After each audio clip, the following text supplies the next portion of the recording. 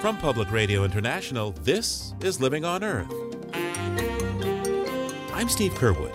President Trump's choice to head the EPA, Scott Pruitt, has critics raising red flags about possible conflicts of interest and his suits against the agency. In his term as AG in Oklahoma, there were some real concerns that his actions were too closely aligned with the business interests that were contributing both to him directly as a candidate and to the Republican Attorneys General Association. Also, walking a California beach amid elephant seals the size of SUVs as the females care for the new pups and fend off the amorous males.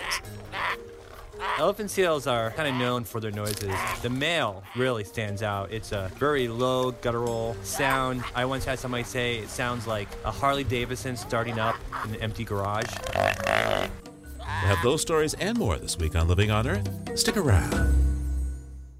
From PRI and the Jennifer and Ted Stanley studios at the University of Massachusetts, Boston, this is Living on Earth. I'm Steve Curwood.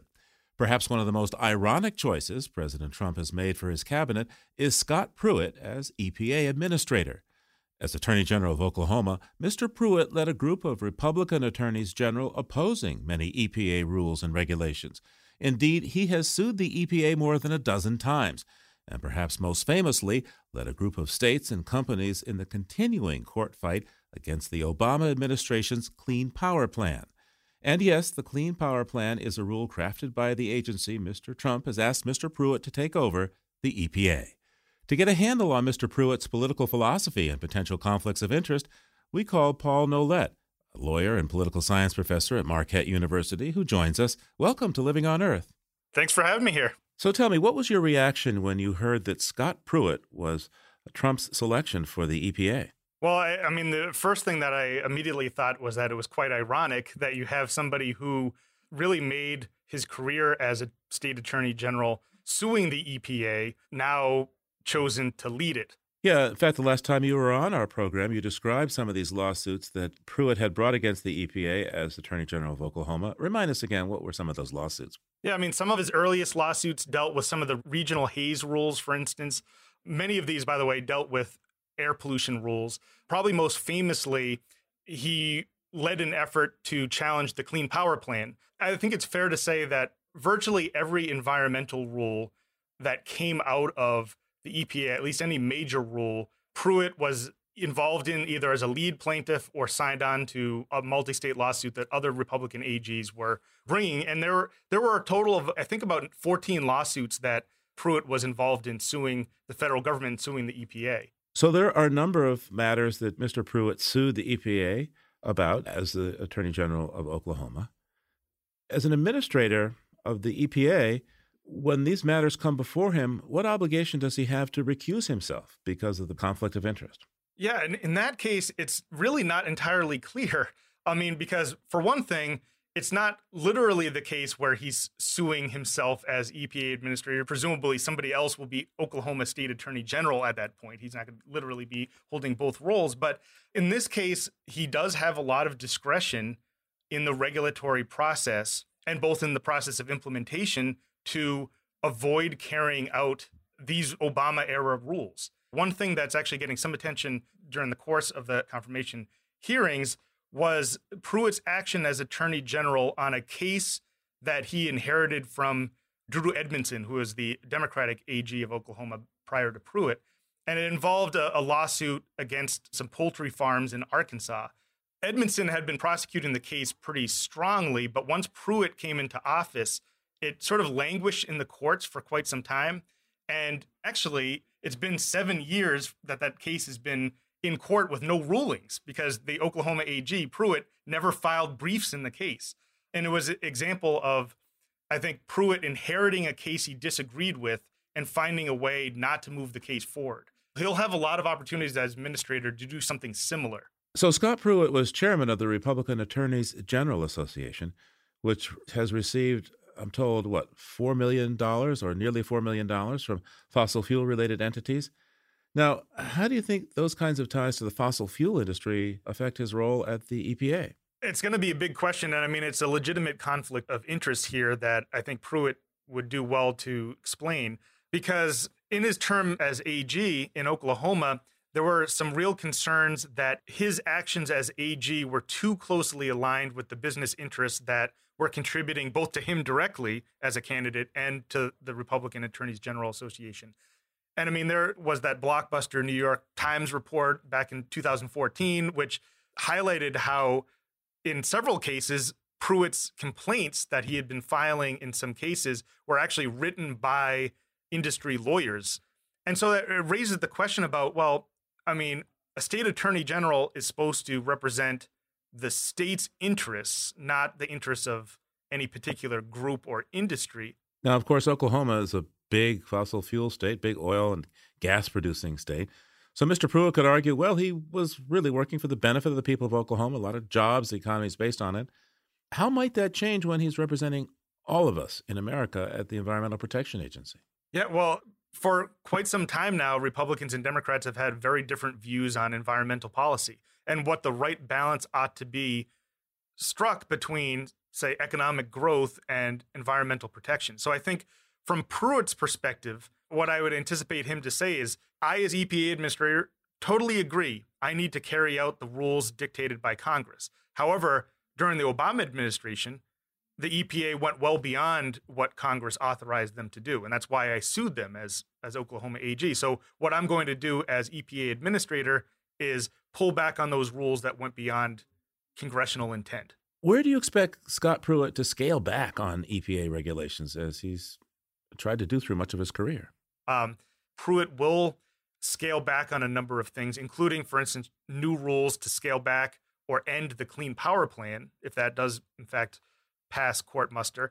In other areas dealing with water pollution, for instance, I would imagine that he's going to cut back on some of the rules of the Obama administration there as well. But at the same time, I don't know if it's going to be quite as drastic as some Republicans saying, well, basically we should just get rid of the EPA altogether or slash its staff by 2/3. I don't think you're going to see something that drastic, but you're still going to see some real changes in policies that really adhere to Pruitt's view that the EPA was running wild and going beyond its statutory ability. So how might the tenure of Scott Pruitt at the Environmental Protection Agency marginalize or enhance its operations and some of its important research, do you think? Well, I think one big thing that's going to happen is that a lot more of the responsibility for environmental protection will be put to the states.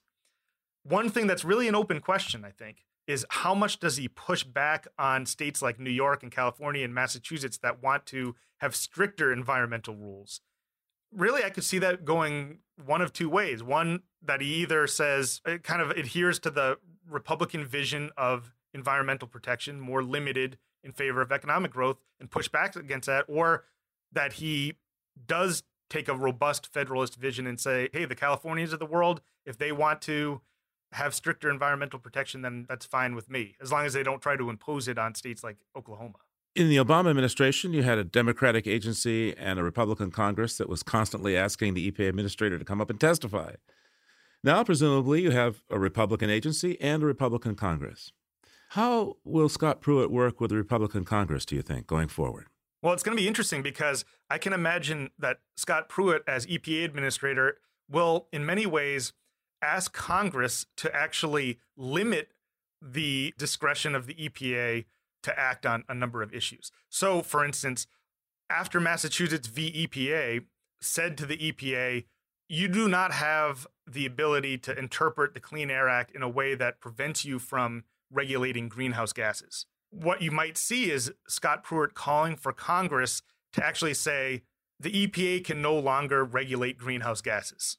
And so actually, in some ways, taking away power from the agency that he leads. From your vantage point, how would you characterize his leadership style as an attorney general, and how do you think that'll translate into his new role at the EPA going forward? You know, he ran a state office in Oklahoma that you might think from the outset, oh, Oklahoma, it's not like California and New York or Texas, one of these really big states.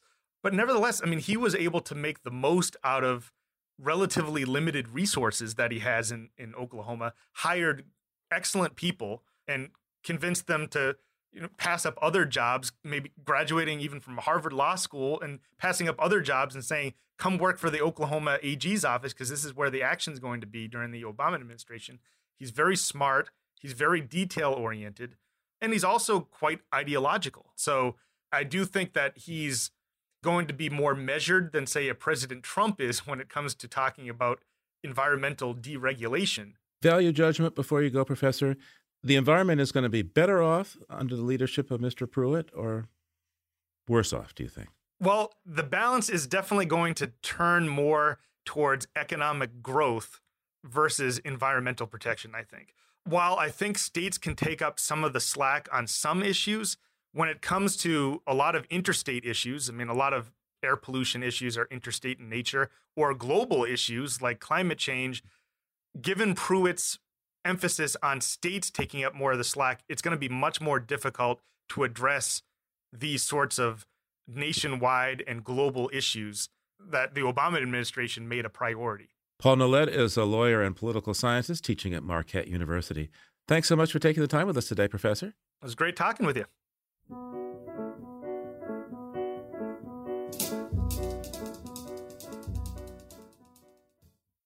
If you like what you hear on Living on Earth, please join us with a gift of $5 or more. Just go to LOE.org and click on Donate at the top of the page. And thank you.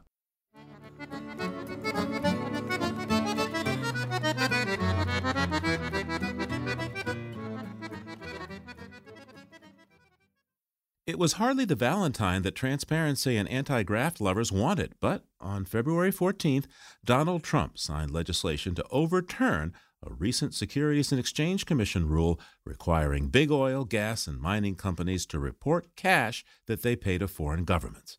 The rule was written under the Dodd-Frank Financial Reform Law and was scrapped through the rarely used Congressional Review Act.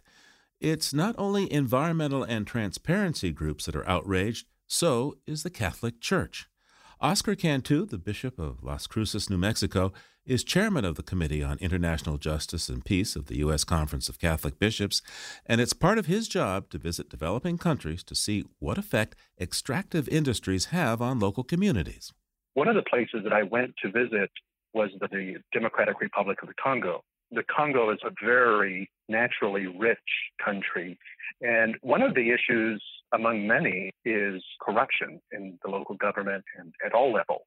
The difficulty there is that with these extractives, whether it's coal or whether it's diamonds or whether it's gold or whatever it may be, sadly, it's only the government and personalities that are benefiting from the richness of the land. So these local communities that are very rich in mineral resources don't have paved roads. They don't have basic access to clean water. So that is the difficulty with a lack of transparency. Bishop Cantu says his concern is not political, but moral. He says governments need to serve the people, especially the poor, and they are his main concern. I'm essentially a pastor. I'm much more comfortable preaching to my flock than sitting down in a boardroom with senators or representatives. But what gives me courage to do that is the faces of the people that I meet who are suffering the ravages of poverty. According to the transparency advocacy group Global Witness, the U.S. already lags behind other major economies such as Canada, Norway, and the European Union in requiring rigorous transparency from extractive companies.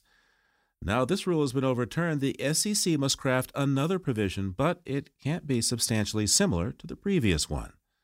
For Bishop Cantu, strong legislation is important to help protect the poor and vulnerable. I'm sure that this one particular legislation wouldn't solve all of the issues, but it is one piece because laws not only have a practical effect, but they also enshrine the values of society. And one is simply that those entrusted with authority in society be responsible to the people that they represent. Meanwhile, another Dodd-Frank rule is in the crosshairs, and that is the one about conflict minerals. That rule seeks to ensure that metals such as tin, tungsten, and gold mined in the Congo and other African countries don't fuel even more conflict there. Now, another rule undone by Congress was one of the last environmental shields created by the Obama administration, a regulation called the Stream Protection Rule. It would have made it harder for mining companies to bury or discharge mine waste into streams, but coal companies argued the rule would hurt their struggling industry, and Congress agreed. The Allegheny Front's Reed Frazier reports the rule could have had a big impact on coal mining in Pennsylvania. Up a trail in Greene County, Veronica Koptis walks a path she's taken many times before. It's really pristine. It's really relaxing. It's a beautiful place. It's even more gorgeous in the summer. I promise it's more green. We're in Ryerson Station State Park, a few miles from the West Virginia border. So right now we're above the 2L, 1L section of the mine. That mine is CONSOL Energy's Bailey Complex, the largest producing underground coal mine in North America. CONSOL had planned to mine beneath Kent Run, the stream that runs through the park here. But Koptis and her group, the Center for Coalfield Justice, have helped stop that plan. The group, along with the Sierra Club, appealed CONSOL's mining permit here. A state environmental hearing board judge sided with the environmentalists, and CONSOL announced 200 miners would be temporarily laid off because it can't mine beneath Kent Run. At issue is subsidence caused by mining, which could cause cracks in the stream bed. When this happens, water can run into these cracks and dry up the stream. Between 2008 and 2013, 39 miles of streams in Pennsylvania suffered subsidence effects, according to a state tally. Koptis said she doesn't want it to happen here in Kent Run. We are trying to prevent any significant subsidence damage, so cracking in the stream bank. We're worried about loss of springs that are feeding the stream water. CONSOL and the State Department of Environmental Protection argued that the company would be able to fix the stream bed by pouring cement in any cracks opened up, or, if that didn't work, rebuilding the stream entirely. Koptis and other environmentalists were hoping they'd soon get help from the federal government on issues like this. The Department of Interior finalized the Stream Protection Rule in December in one of the Obama administration's final acts, but using a law called the Congressional Review Act, the new Congress quickly voted to take the new rule back. The Stream Protection Rule would have tightened requirements for mining companies through more rigorous permitting, water monitoring, and stream restoration requirements, says Aaron Savage of the environmental group Appalachian Voices.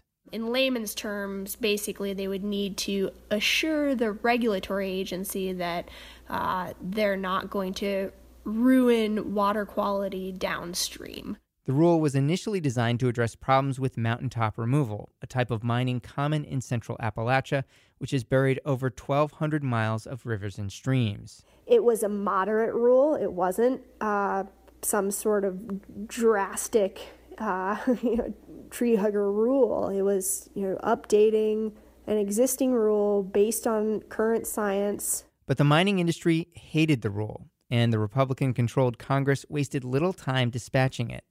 Rachel Gleason of the Pennsylvania Coal Alliance said the rule was overly broad and could have been used to regulate underground mining, like the kind commonly done in Pennsylvania. They expanded it to areas that it should not be expanded to. It's a one-size-fits-all approach for the entire nation that does not work. Gleason said her group was worried that in Pennsylvania, the Stream Protection Rule would have restricted the ability of coal companies to mine beneath streams, and that would have made it virtually impossible for them to make money mining coal in Pennsylvania. Given the hydrology and the makeup of Pennsylvania and the peaks and the valleys and the hills, it would be very difficult to do. A spokesman for CONSOL Energy in an email called the Stream Protection Rule, quote, an ill-conceived concept, and said the ideology behind it was rejected by voters in November. The Center for Coalfield Justice's case against CONSOL will be headed to a state appeals court. I'm Reed Frazier. Reed reports for the public radio program, The Allegheny Front. So the coal companies say this stream protection regulation was unnecessary, but no one is nearer to this debate than the miners themselves, and to get a view from closer to the coal seam, we called up Gary Bentley. He's a former miner, now working as a writer and mechanic, and he joins us from Lexington, Kentucky. Welcome to Living on Earth. Thank you for having me. And first, for the record, how long did you work in coal mining, and when did you leave the industry? I was an underground miner for 11 years in numerous mines across eastern Kentucky, mostly in Letcher and Knott County, and then also in western Kentucky for 1 year. And in your experience on the job, to what extent did you ever witness chemical runoff or other pollution? I wouldn't say that I saw a large impact of pollution or runoff directly, but there were many events that happened around my hometown and around the region where there would be landslides that were created by the mining industry, or containment ponds, which were to hold pollution. They would flood the streams and some of the areas where people lived. Of course, you can just drive through the area and see the effects of surface mining. Gary, just briefly describe for us the surface mining operations and how they can cause a lot of contamination of local water systems. So, of course, when you go into the area, it has to be logged. The timber needs to be removed. And then you have the strata, for layman's terms, the rock and dirt that covers the coal seam.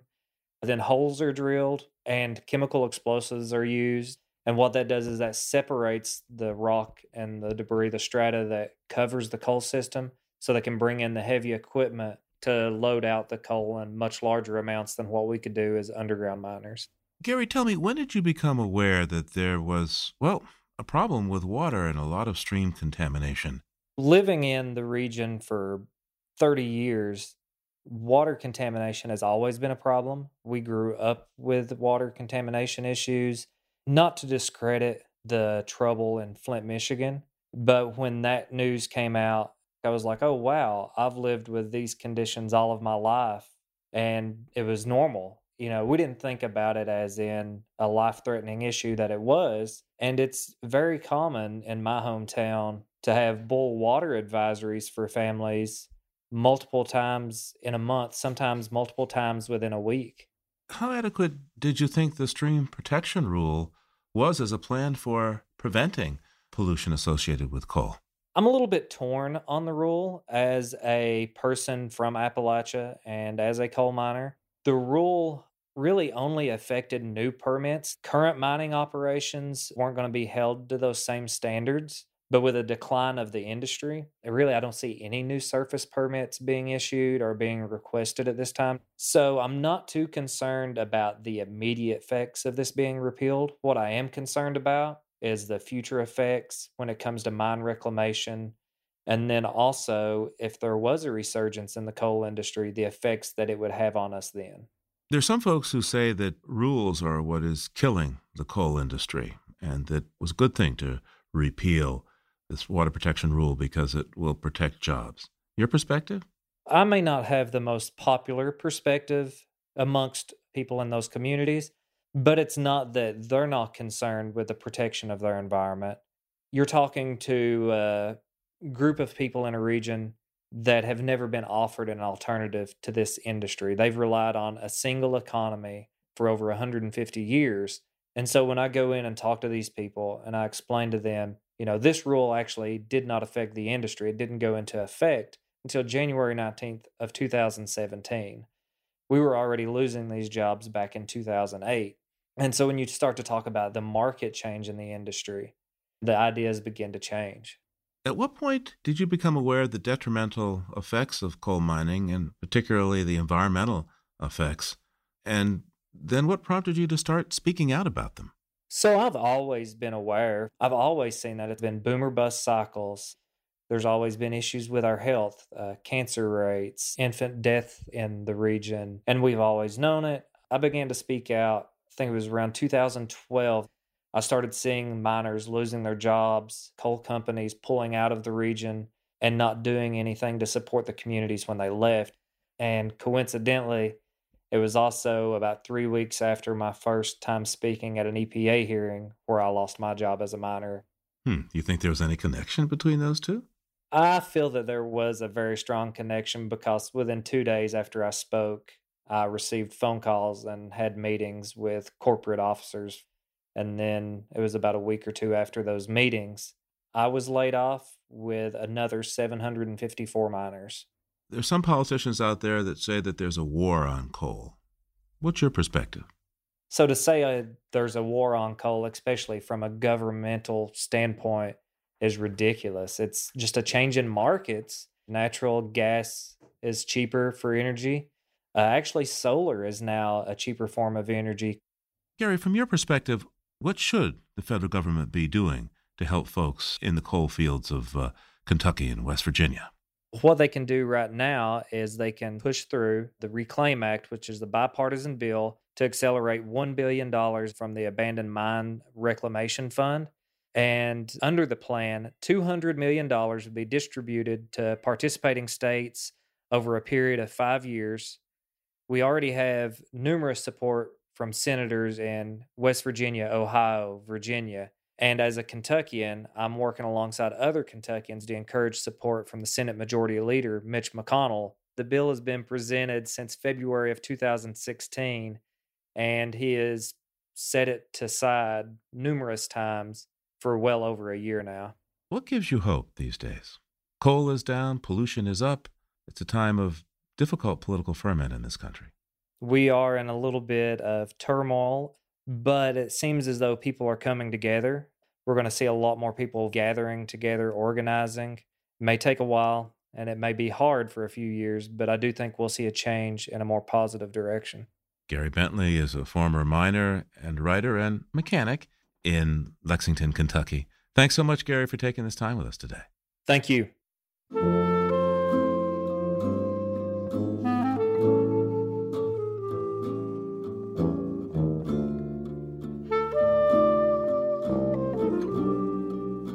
From Lexington, Kentucky to Conyers, Georgia, to meet up with Peter Dykstra now and dive beyond the headlines.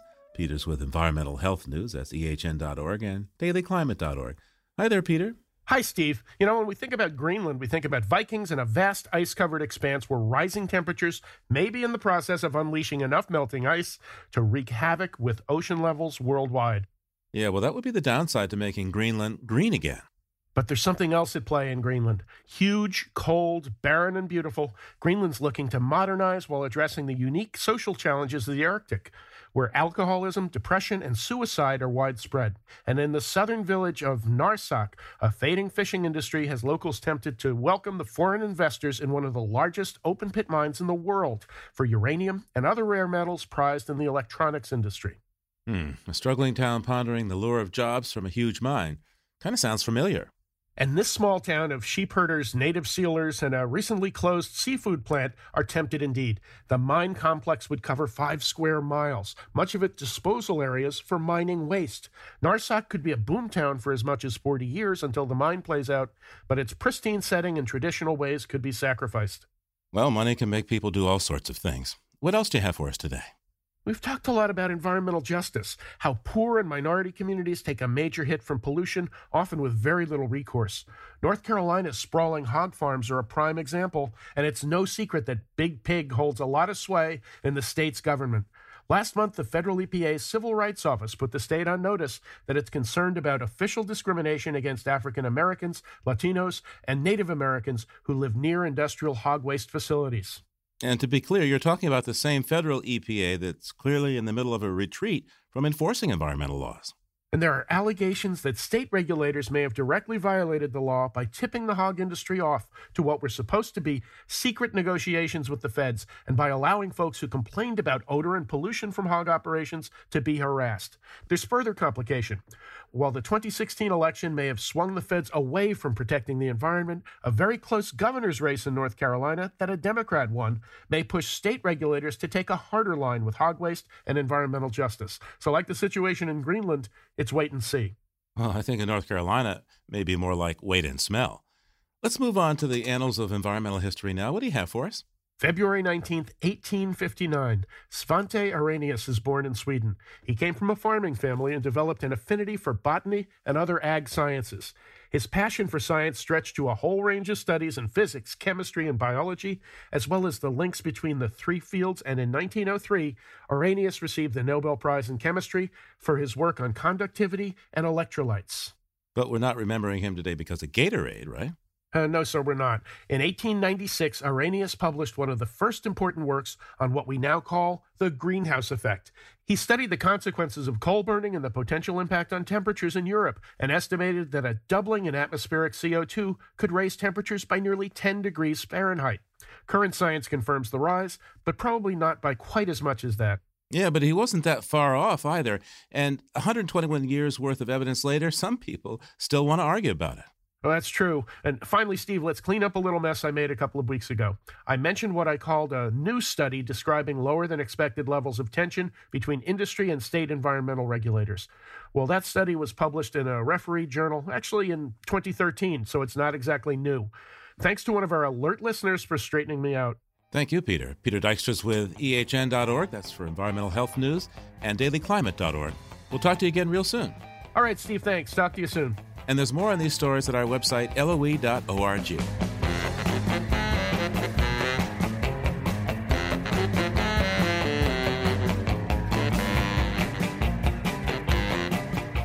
The seal with a nose like an elephant. That's ahead here on Living on Earth. Stay tuned. Support for Living on Earth comes from the Gordon and Betty Moore Foundation and from a friend of Sailors for the Sea, working with boaters to restore ocean health. It's Living on Earth. I'm Steve Curwood. 6 years after an earthquake and resulting tsunami devastated Fukushima, Japan, and led to the meltdown of 3 nuclear power reactors there on the coast, radiation levels have reached a staggering 530 sieverts an hour, many times higher than any previous reading. TEPCO, the plant's operator, claims that radiation is not leaking outside reactor number 2, site of these readings, but concedes there's a hole in the grating beneath the vessel that contains melted radioactive fuel. Joining us now to explain what it all means is Arjun Makhijani, president of the Institute for Energy and Environmental Research. Welcome back to Living on Earth, Arjun. Thank you, Steve. Glad to be back. So this report from TEPCO seems serious, maybe even ominous. What exactly is going on? Well, they are exploring the molten core of the reactor in reactor number 2 with robots. And the robot called Scorpion went farther into the bottom of the reactor in an area called the pedestal on which the reactor kind of sits, and measured much higher levels of radiation than before. The highest level was 73 sieverts per hour before, and this time they measured a radiation level more than 7 times higher. It doesn't mean it's going up, it just was in a new area of the molten core that had not been measured before. It sounds to me like it's problematic that 6 years after this meltdown, there's such a high reading. It is a very high reading. They may encounter even higher readings. The difficulty with this high reading is that the prospect that workers can actually go there, even all suited, becomes more and more remote. Robots are going to have to do all this work. That was mostly foreseen. But the radiation levels are so high that even robots cannot survive for very long. So now they're going to have to go back to the drawing board and redesign robots that can survive longer or figure out how to do the work faster. And it's going to be more costly and more complicated to decommission this site. Remind us, Arjun, please, of the human impact of this kind of radiation. What's toxic to humans? Right. So if you get high levels of radiation in a short period of time, 4 sieverts is a lethal dose for about half the people within 2 months. So in 530 sieverts per hour would give you a lethal dose in less than 30 seconds. Wow. So it's a very, very, very high level of radiation. That's why people cannot go into the reactor and work there. And that's not the end of the bad news, but that's quite a bit of it. Okay, and all right, there's more bad news. I'm sitting down. Tell me. Yes. So at the bottom of the reactor, under the reactor, there's a grating, and then under the grating, there's the concrete floor. And what this robot discovered, it was supposed to go around the grating and survey the whole area, but it couldn't because a piece of the grating was deformed and broken. So now it appears that some of the molten fuel may have gone through the grating and maybe onto the concrete floor. We don't know because even robotic surveys are now difficult. And high radiation turns into heat. So the whole environment around the molten fuel is thermally very hot. And so whether it is going through the concrete, whether it is under the concrete, I don't know that we have a good grip on that issue. So, Arjun, what's going on with reactors 1 and 3? There have been published reports that TEPCO, Tokyo Electric Power Company that has these reactors, hasn't really taken a good look at those reactors. What do you know? Well, they have to develop the robots, and I think they're developing them by looking at reactor 2 and they're finding these surprises, radiation levels much higher than previously measured. It shouldn't actually be unanticipated. The big surprise here was that a part of the grating was gone, and so that the molten fuel would possibly have gone through the grating. So I think similar surprises will await reactors 1 and 3 because each meltdown will have a different geometry. So now what about the decay products here? We're starting with the uranium family, but we wind up with cesium and strontium-90. What risk is there of strontium-90 getting into groundwater there? Yeah, so the peculiar thing about nuclear reactions is the initial fuel, uranium, is not very radioactive. It's radioactive, but you can hold the uranium fuel pellets in your hand without getting a high dose of radiation. After it's gone through the nuclear reaction, fission, that's what generates the energy. The fission products which result from splitting the uranium atom are much more radioactive than uranium. And strontium-90 and cesium-137 are two of the products that last for quite a long time, half-life 30 years, and are quite toxic. So strontium-90 is especially a problem when it comes into contact with water. It's mobilized by water. It behaves like calcium. So if it gets into, like seawater, it'll get into the fish, the bones of the fish, or human beings, of course, it gets into the bone marrow and bone surface, increases the risk of cancer, leukemia. So it's a pretty nasty substance. And strontium-90 has been contacted with water. Rainwater goes and contacts the molten fuel. Groundwater may be contacting the molten fuel. So we have had strontium-90 contamination and discharges into the ocean. They also collect the water. They've got about more than 1,000 tanks of contaminated water stored at the Fukushima site. By my rough estimate, maybe about 100 million gallons of contaminated water is being stored there. What happens if there's an earthquake? That's exactly right. So about a week into the accident, I sent a suggestion to the Japan Atomic Energy Commission that they should buy a supertanker, put the contaminated water into the supertanker, and send it off elsewhere for processing.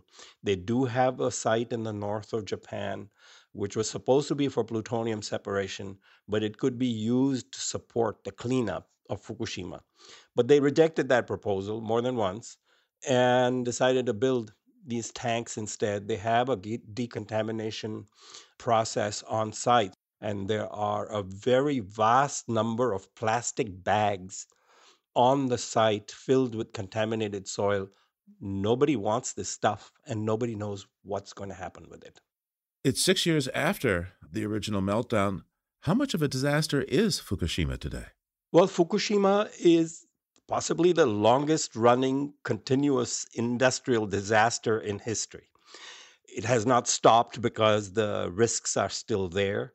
This is going to take decades to decommission the site. And then what is going to happen with all this highly radioactive waste, especially the molten fuel? Nobody knows. Arjun Makhijani is president of the Institute for Energy and Environmental Research. Thanks so much for taking the time with us today, Arjun. So good to be back with you, Steve.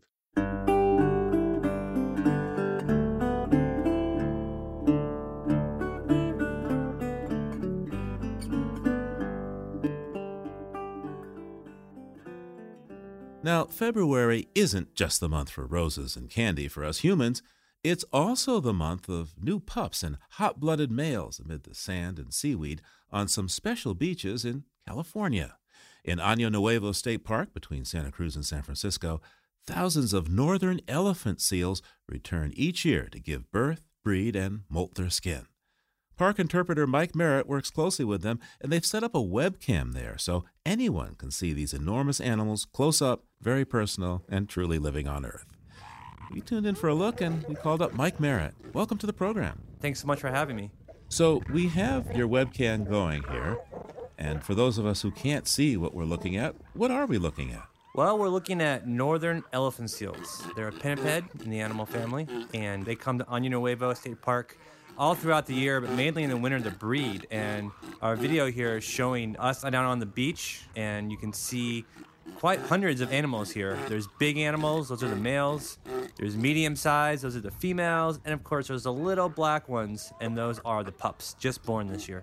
So tell me about the noises that we're hearing. Yeah, and elephant seals are kind of known for their noises. The male really stands out. It's a very low guttural sound. I once had somebody say it sounds like a Harley Davidson starting up in an empty garage. And it can be heard miles away. It's really fantastic. And so every once in a while, they'll belt out their noises. They're doing that to warn other males to stay away. Lots of communication between the males and that. We'll also hear the females. Wait a second, we see one of those big guys, male, I guess, climbing up on top of smaller one, I guess a female. Oh, but she's not. He wanted to mate with her, but because he stopped, it meant something bigger scared him away. There's a lot of intimidation going on here on the beaches with the big males. So, my God, the noses on the front of these guys, I mean, they're humongous. Tell me about that. They are. That's sort of a sexual characteristic of the elephant seals. It's kind of like, guys with beards and things like that.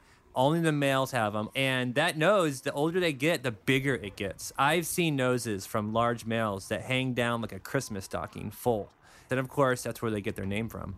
It doesn't really do anything for them except help show off how big they are. How big are they? Because they're not the size of elephants. They get their name from that proboscis, that nose hanging down like an elephant's. But just how big are they? Yeah, that's a good question. Well, they max out at about 5,000 pounds. Wait, did you say 5,000 pounds? 5,000 pounds, yeah. I mean, they're as long as an SUV and weigh as much, so. Oh, my. Yeah. Now, it looks like two of them just tried to synchronize their barking, grunting. What's that all about? Yeah, so again, they're calling back to each other, and they use their voices, their vocalization, to kind of intimidate each other. Like this guy right here, they're trumpeting, and they're trying to convince each other to back down. And if they don't back down, they'll actually charge each other. And if they still don't back down, they will fight. But sometimes just that, yeah, you can see he kind of ran away. That's all it took. The littler guy is moving away here, huh? And if they do fight, they don't really fight to kill. That's not part of their prerogative. They're just fighting to intimidate and dominate. And it's kind of like a boxing match. They kind of like duke it out for a while, and then someone backs down. So tell me about this particular colony. How long have they been coming to Año Nuevo, do you think? Well, that's a great question. So we actually have an island here about a quarter mile away. And they first came there in the 1950s. They had been decimated, their population, and they've been kind of slowly coming back. And our island offered refuge. There's no predators, there was no people there. So they colonized that, and then they spilled over to our mainland. And today we have about 10,000 animals that come back to our park each year. What's their health as a species? I mean, how endangered are they, if at all? Well, they're actually not endangered, but they were. Really epic conservation story. They're hunted for their blubber, just like a whale. You can render oil out of these animals.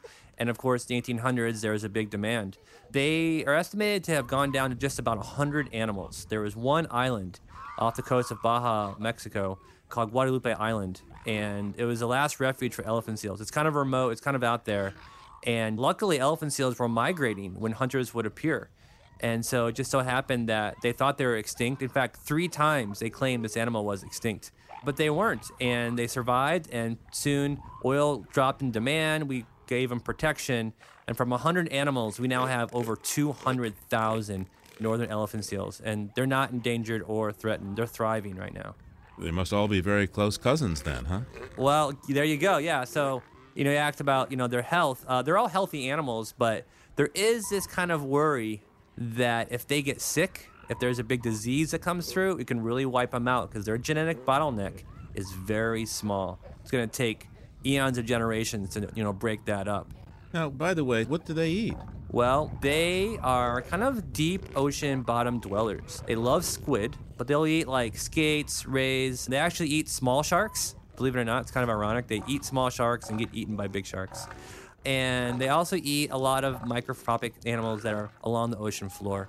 So ocean floor, what kind of diving ability do they have? Well, Steve, you really hit on one of the big things about these animals. They are diving machines.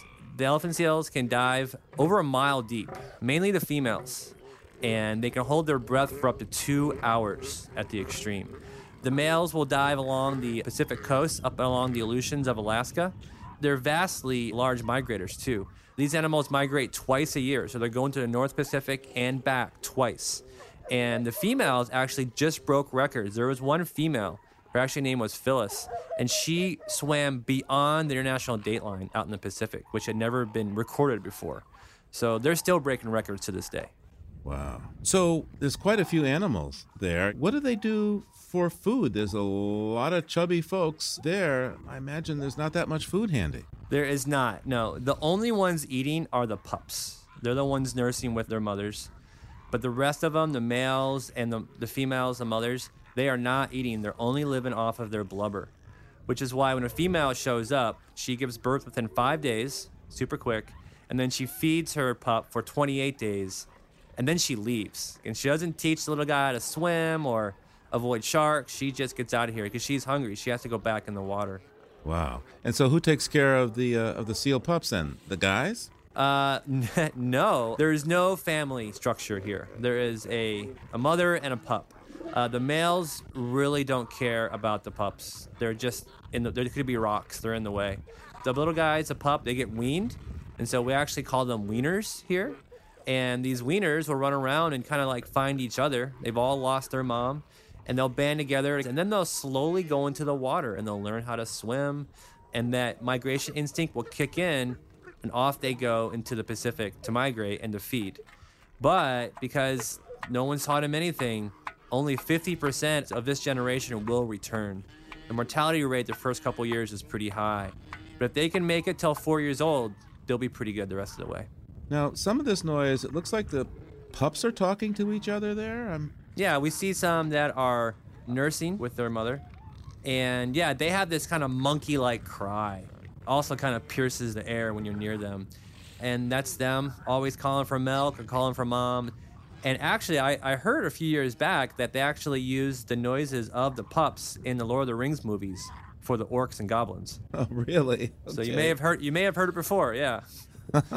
Mike Merritt is an interpreter at Año Nuevo State Park. Mike, thanks for taking the time with us today. Oh, it was my pleasure. And there's a link to the webcam at Año Nuevo at our website, loe.org. We stick with elephant seals, but head to the far southern ocean in South Georgia Island with our resident explorer, Mark Seth Lender.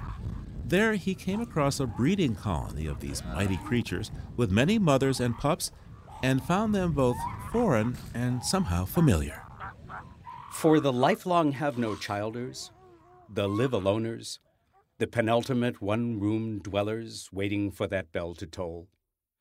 For the married men with a man cave in the cellar who've never, ever changed a diaper, even for them, the sound of this sounder is as family and familiar as a, "Come on over and bring the kid, the young un, your new baby boy. She's got a set of lungs on her, gonna sing the whole La Traviata or a regular concertina. You just want to squeeze her. We've got the queen of everything right here."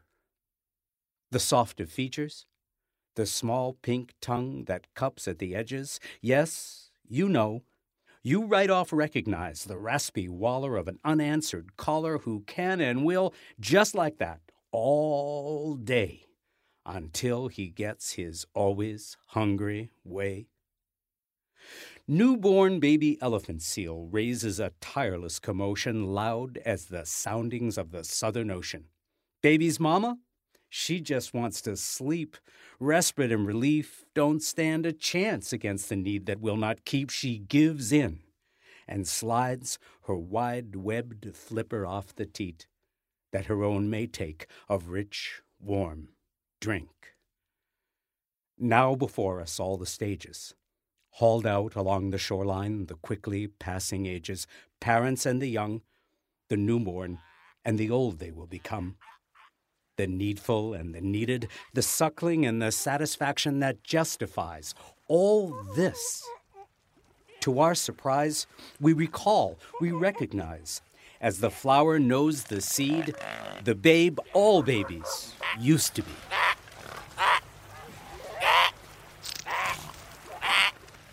Mark recorded these demanding seal pups on South Georgia Island and took some photographs. You'll find them at our website, loe.org.